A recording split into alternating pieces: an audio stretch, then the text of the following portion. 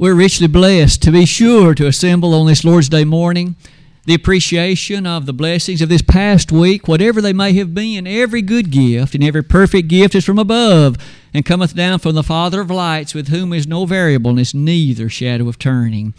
To borrow the wording of James 1, verse number 17. Today, as we come to this part of our service, for the next few moments, Brother Gary prayed just a moment ago, leading us in prayer that we might reflect upon the wording of Colossians 3, verses 16 and 17, and implement those matters in our heart and in our life. I do trust and hope that as we reflect upon a lesson I've entitled Authority in the Bible, that we will be drawn closer than ever to an understanding of really the significance of what this means and the practical implementation of it. To do that, I'd like to begin this introductory slide like this. Christianity is such a rich and impressive matter, and you and I know that it's now about 2,000 years old. Our Savior died, and since that time, of course, the days of Acts chapter 2, we've enjoyed the existence of the church. And so individuals have assembled on the first day of lots of weeks over the last 2,000 years, striving to worship God in truth and in spirit, doing so with a heartfelt understanding of serving Him in a way that He has not only stated but would find pleasing. But that leads me to a question near the bottom of that slide, and one that we will develop even more thoroughly on the next one. And that question, as you can see, will point us in this direction. How do you and I know what is appropriate in service to God? Would you please allow that to rest in your heart just a moment? How do you know? For after all, there are lots of things that might at least be discussed, and things that on the surface sound not only good, but actually quite fantastic. For that reason, on that slide, I've chosen to list a few of them. You know, human beings are very creative. We are rather ingenious in many ways. And quite frankly, when a certain matter arises, we can come up with ways to approach it. And so what if someone had ideas, perhaps like this? I will describe a scenario, and I'd like for you to at least picture yourself in a position to have to make a decision about it. Suppose there's a congregation of the Lord's people meeting somewhere, and the leadership, the elders of that congregation have what seems to be a grand idea. You know, we love our children, and we want them to know how special they are. And we want them to appreciate how much we want them to grow up to be faithful Christians. And we want to lift up the hands of their parents so that they will appreciate how much we respect what they're doing.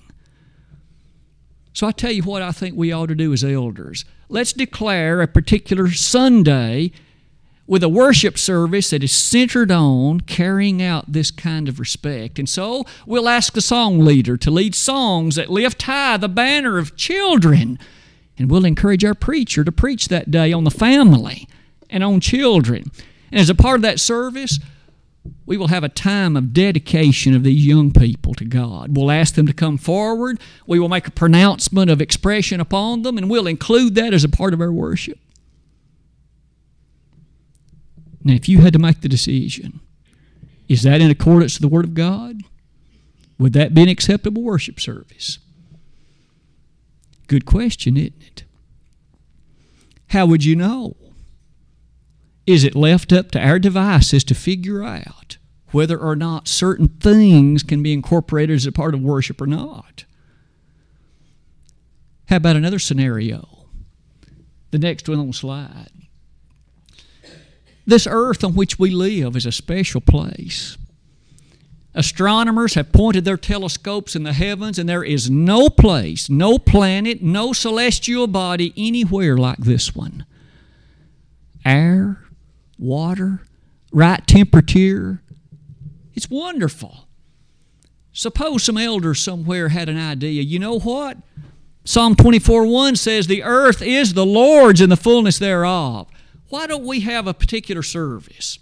You know, Earth Day every year happens near the end of April. Why don't we take that Sunday just after that day and we'll have a special dedicatory service to the preservation of planet Earth. We'll have our preacher preach a message that day about the importance of Earth. We'll have the song leader lead songs that touch it. And as a part of that service, we will have a special ceremony honoring the impressiveness of God's creation of Earth. And we'll even have a particular issue that carries forward in that service where each person takes an oath to help preserve it. Sound like a good idea? How would you know whether God would be pleased with that or not? I hope I've already said enough to know. Human beings can think of a lot of different things. We can think of particular approaches to matters. How about a third one on the slide? This one will sound more familiar. You know, it sounds wonderful to think that once a person is saved, wouldn't it be delightful to hope that they're always saved? So in fact, why don't we teach that? We will insist that individuals appreciate, you see, that once they've committed their life to Christ and once they've been dedicated to Him, they'll always remain in God's family. Sound like a good doctrine? Is that something we could teach and feel good about it? But now you see the idea. How do you know? The last two are these. These two will sound awfully familiar. You and I know now that for nigh on several hundred years, lots of questions have been raised about the inclusion of mechanical instruments of music in worship. Let's face it, there are those who can make a great argument. There are some congregations that will say, our singing is awful. If we had somebody playing a piano that we could sing along to, they could help keep us in time. They could help get the pitch right. They could help make sure that our singing is more powerful in terms of being appropriate. Let's face it, doesn't it sound like a good idea? What's wrong with it? Could we include that and feel good about it? What about worship services held elsewhere? What if someone were to ask the question, there are congregations meeting. May I stay at home and worship? May I do that? May I again say, how do you know? How do you know the answer to any of these questions? You hold the answer in your lap. The only way that we know the answer to any of these questions and a million others that could be asked just like them is the verse that we just read this morning, verse 17 of Colossians 3. And whatever you do in word or deed, do all in the name of the Lord Jesus, giving thanks to God and the Father by Him. So whether it be the pondering of a child dedication service as a part of worship, whether it be the pondering of teaching once saved, always saved, the particular parallels could go on and on. But you and I have the answer to every such question that might be asked. We have to appreciate the fact of what this next slide is going to develop. And as we do that, we'll look at a number of specific examples. Every answer to any of these questions will have to be based upon the appreciation of authority. Authority. Jesus said in Matthew 28:18, all authority, all power in heaven and in earth has been given to me. All of it. And you may remember that to those apostles, it had been told to them in John 16:13, howbeit when He, the Spirit of truth, is come, He shall guide you into all truth. Not part of it, not some of it, not a portion of it, but they would be bequeathed all truth. And with that in mind, you may then notice on this slide, that means that with regard to any practice in worship or other avenues of doctrine, we must have heavenly authority for it. It doesn't matter otherwise how good it may sound, how appropriate it may appear, how emotional it could be, how motivating it might well appear, none of that has to be any factor related to ultimately the decision for it or against it. Does it have heavenly authority? Does it have heavenly approval? If it does, then we must support it in the sense of finding the best way to implement it. But if it does not have heavenly authority, it is off the docket for consideration immediately. That's the viewpoint we must adopt, because the verse just said, whatever you do in word or deed, do all in the name of the Lord Jesus. And so, about the middle of that slide, we've now appreciated this. When it comes to all those examples we raised earlier, I would suggest that specifically the child dedication one, doesn't that sound so wholesome?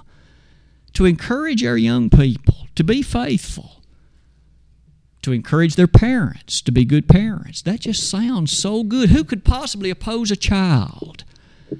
But our question would have to be, does the Bible authorize that? Could we have a special ceremony as a part of worship in which we dedicate it in that regard?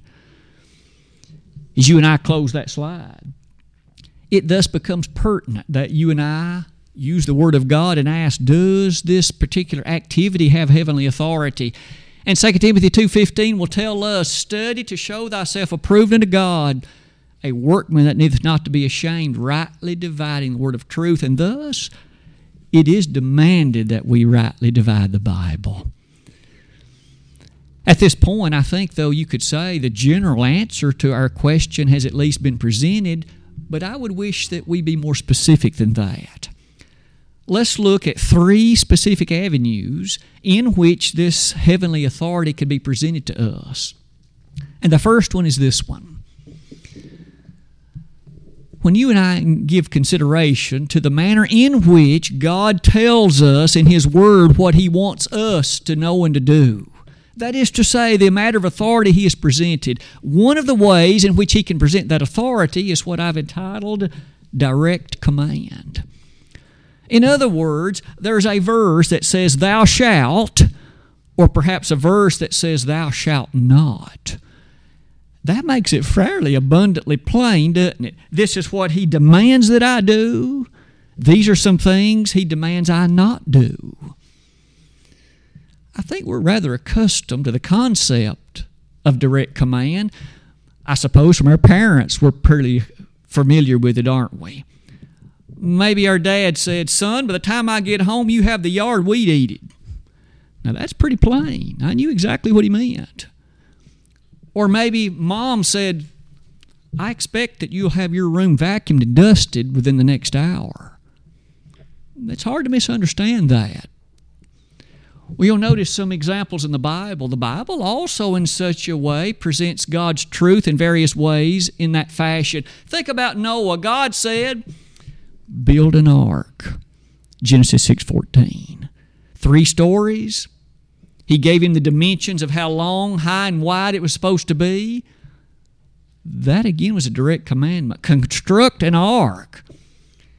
You might take note that it didn't matter that it was going to take him decades to do it. It nonetheless was to be completed. It was a very difficult and challenging task, but God's command was plain enough. Or look at another example in Exodus 25:10. Moses, the children of Israel, build you an ark of the covenant, 2.5 cubits wide, 1.5 cubits both high and long. Easy enough to understand. Direct commandment, but you see, that isn't only in the Old Testament. You may notice the New Testament. There are some commands there. Consider these 2. Thou shalt worship the Lord thy God, and Him only shalt thou serve, Matthew 4, verse 10. Ephesians 5:19, speaking to yourselves in psalms and hymns and spiritual songs, singing, making melody in your heart to the Lord. The phraseology of that is again a commandment. When we gather, I must sing. I can't sit there and listen and keep God's command. I may not be able to sing very well, but that makes no difference. God commands that all of us congregationally participate in a cappella singing. And we, of course, thrill at the thought of doing it. You'll notice that there's some others sometimes are very hard. Jesus said, "Thou shalt love thine enemy." Matthew 5:44, that's challenging. It doesn't change the fact He commanded it. By now, I think we can see the idea of commandment is relatively easy to appreciate.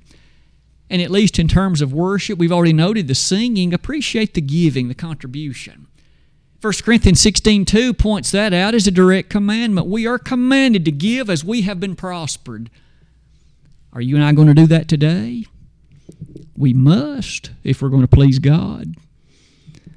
Let's close that slide by saying this. Sometimes those direct commandments are stated in the negative, as if to say, "Thou shalt not." And perhaps one that comes to mind is 1 Timothy 2:12. "I suffer not a woman to teach or to usurp authority over the man." That's why we don't have a female preacher, for example. A lot of ladies could perhaps speak eloquently and could bring a message that would be good, but that doesn't change the fact of what God said. What about a second possibility? Other than direct commandment, look at this one. There are times in the Word of God when we appreciate that there is a particular example, an approved example of first century brethren participating in an activity. And even though there is not a direct commandment to that end, the fact that God approved what they did suggests that whatever they were doing on that occasion is also something that God authorizes. Let's look at a few examples of that one.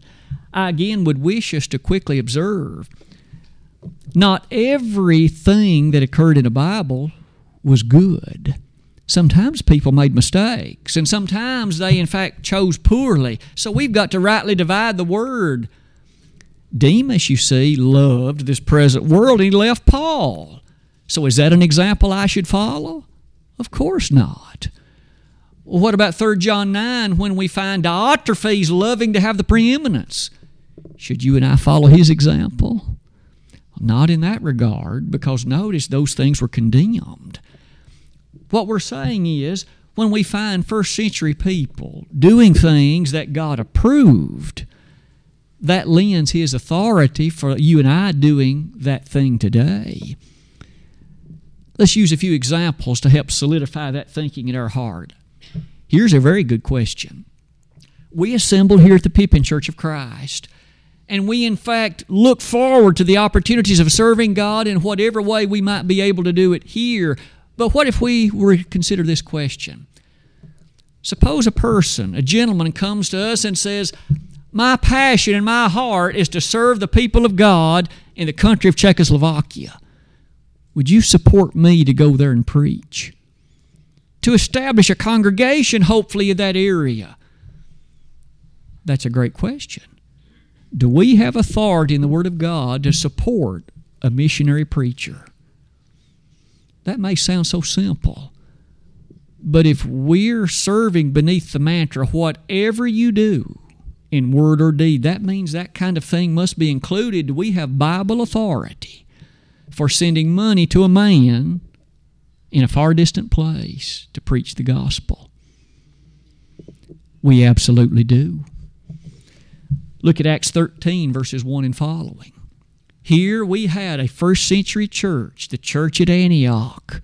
They sent a preacher dozens of miles away to preach in various locations. In fact, Paul would travel hundreds of miles in his various missionary journeys, and the church at Antioch was his supporting congregation.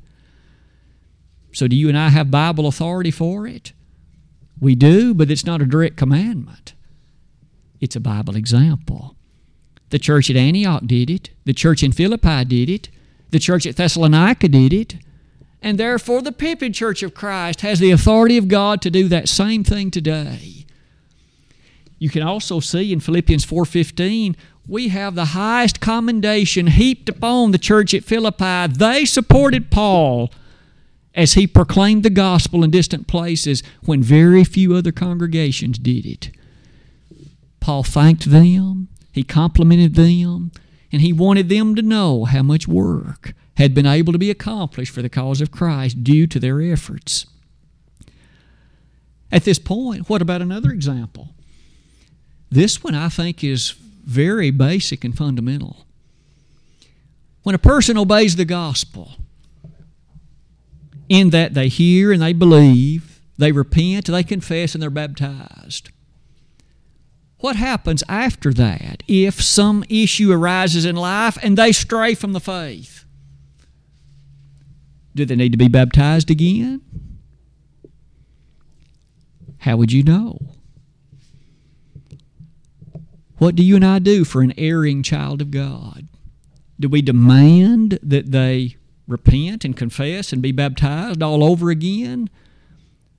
Apart from the Bible, we would not know that answer. But thankfully, due to the Bible's presentation, we do know the answer. And the answer is no, they don't have to be rebaptized. Look at Acts chapter 8. There we have an example of a man. His name was Simon. He had obeyed the gospel, verse 12. He had been baptized into Christ. He had, in fact, had his sins washed away by the blood of Jesus Christ. But then, after that, he tried to buy the gift of the Holy Spirit. Peter told him, "You've sinned. You have erred." So what did that man have to do? Did Peter rebaptize him? No. In fact, prayer was offered on his behalf, and that's why, as a part of our invitations, we often will say for an erring child of God, you do have to repent because Peter told him to. But you need to, in fact, ask for prayers of brethren. And so we're delighted to pray for an erring child of God. May I again impress upon each of us, that's how we know. Left to ourselves, we might think you've got to be baptized again, but the Word of God says no. At this point, how does the Bible authorize? 1, by direct commandment. 2, by inspired, approved example. Let's close that slide like this. How often are you and I supposed to partake of the Lord's Supper?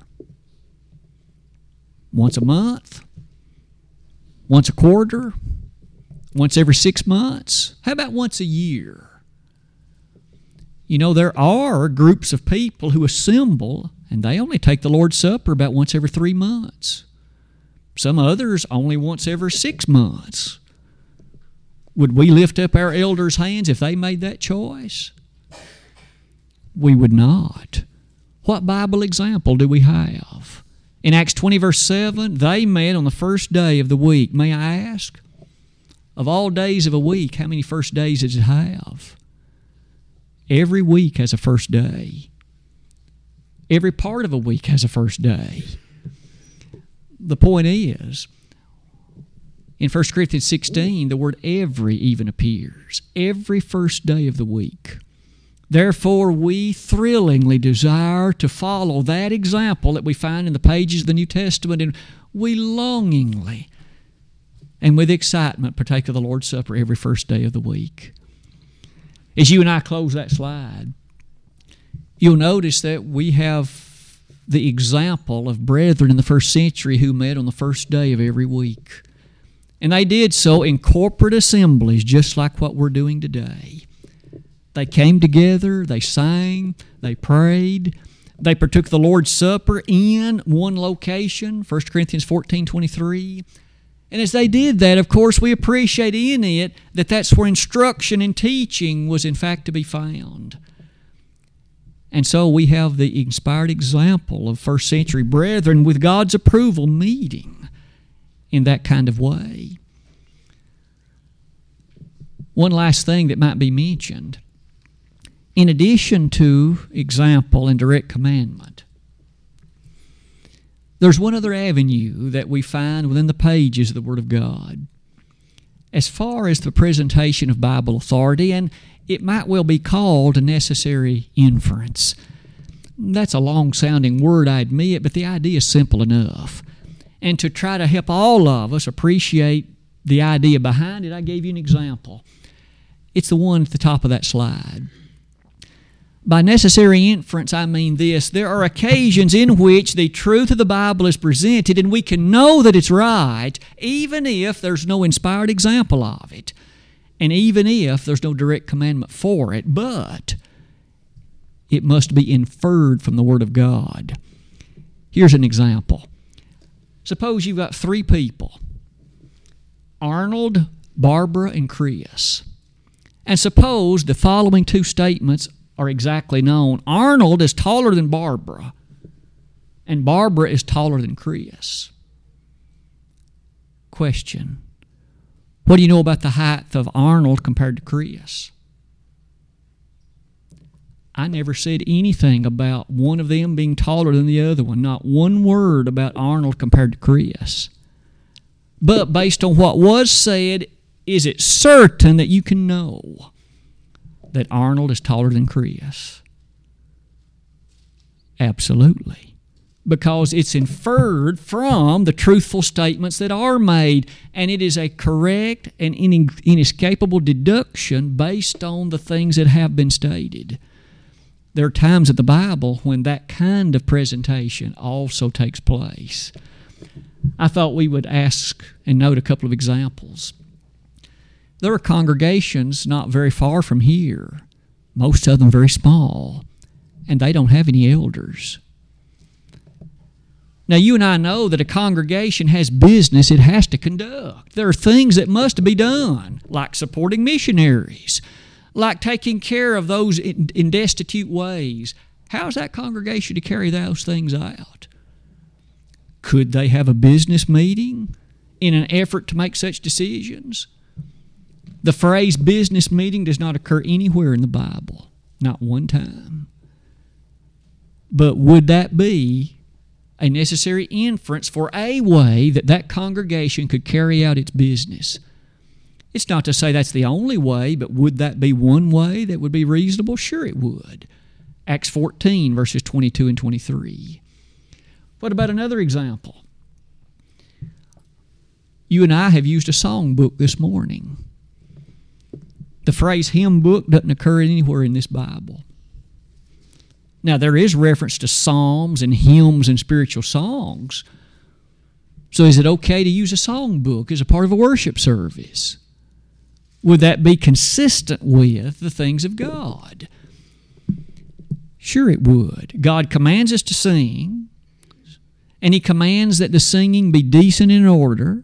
So there must be a way to carry out that singing so that all are together. Would this be one way to do it? Sure it would. I might suggest one more example, and then we'll close that slide and turn to another. As you think about the characteristic of necessary inference and its application to the wonders of service, it is our desire always to do only that which God has commanded.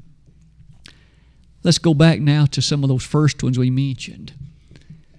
As good as it may have sounded, and as encouraging as it may seem, in light of what we've just learned, there is no Bible example of a child dedicatory service as a part of worship.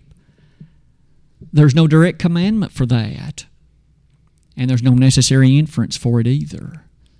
So we would say that a service that included that, although it might sound so good, we could not give it an endorsement because God doesn't. Isn't that interesting? Because you see, it's always been our goal to do whatever we do in word or deed, only using the authority of the Word of God. Look at the second one. That doctrine of once saved, always saved, as good as that may sound to some, there's a problem with it. The Bible doesn't teach it. It isn't consistent with the Word of God, and therefore we could not teach that, or in fact endorse it in the mind of others.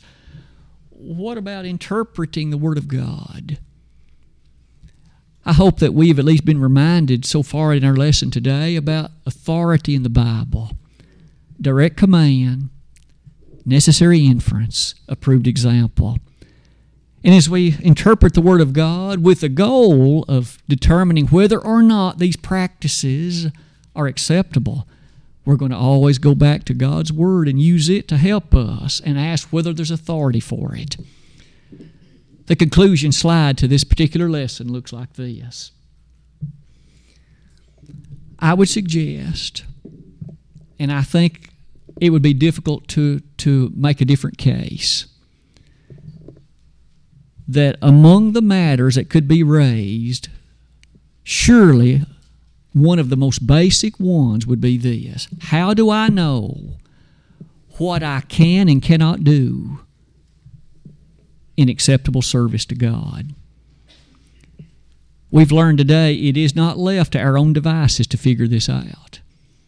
We must have Bible authority for that which we do, and that requires that we either have a direct commandment for it, we have a necessary inference relative to it, or we have an approved example of it. And if we have that, we can rest assured with the utmost of confidence that that activity is approved by God and that He will in fact shower blessing upon those relative to it.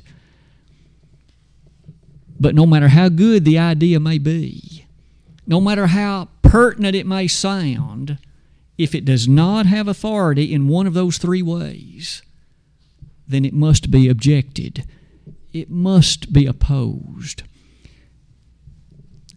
I would offer one final thought. For 2,000 years or so now, the Christian religion has been the one prompted, of course, by the teaching of the Lord Jesus Christ.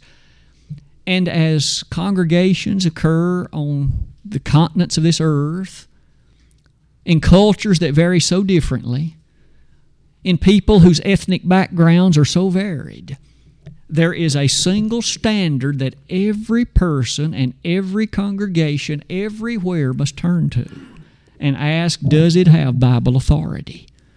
And so we aren't left to our devices. I think we can each imagine if all of us were left to do what we think, cultures very different from us would soon have a worship service we wouldn't even recognize. But today, if you and I were to go to Africa, if we were to go to Southeast Asia, if we were to go to Australia, if we were to go to Antarctica and find brethren worship, we would recognize exactly what's happening. We might not understand the language, I confess, but it'd be obvious what they're doing because you and I know they're following exactly the same authorized pattern that you and I do. And that's the way the Lord wanted it. That's what the Lord commanded to be done.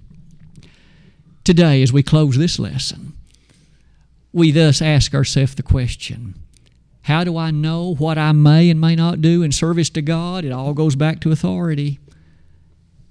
And we demand that it have direct command, approved example, or necessary inference concerning it. Speaking of the plan of salvation, I mentioned that earlier in the lesson today, but it's time to revisit it. How do I know what I need to do to have my sins washed away? Could I pay a certain amount of money and would that be sufficient? Could I come up before a group and make a witnessing confession? Would that be enough? By now you see the point. There's a lot of things that might be suggested, but we know the answer. And the reason we know it is because we have examples to this end. We have commandments to this end. Jesus commanded that you've got to believe in me with all your heart. He said that in John 8:24. You must repent of your sins. That is to say, you appreciate a state of mind in which you realize that that was wrong and you intend to do it no more. That's repentance. You make a verbal, audible confession of the greatness of Jesus as the Messiah. And then you're submerged, immersed in water for the remission of sins. And when you come out of that water, the sins are gone. They've been forgiven. And it's not because of the particular thing that some person may have had in mind. It's because of what the Bible teaches. But as a wayward child of God, as we learned earlier, we've learned what's required of you if you're in that position. You've got to realize first the nature of that error and repent of it. Turn aside from it with intent to do it no more and make confession of it. And if you'll do that, we'll pray on your behalf and God will forgive you. We know that's so because the Bible teaches it. Today, if we could be of assistance, help in any way, even as a means of encouragement, we'd like you to know that. And the Lord is so excited to welcome you faithfully at His side. If we today could be of assistance to you, if we could be of help to you, won't you come while together we stand and while we sing?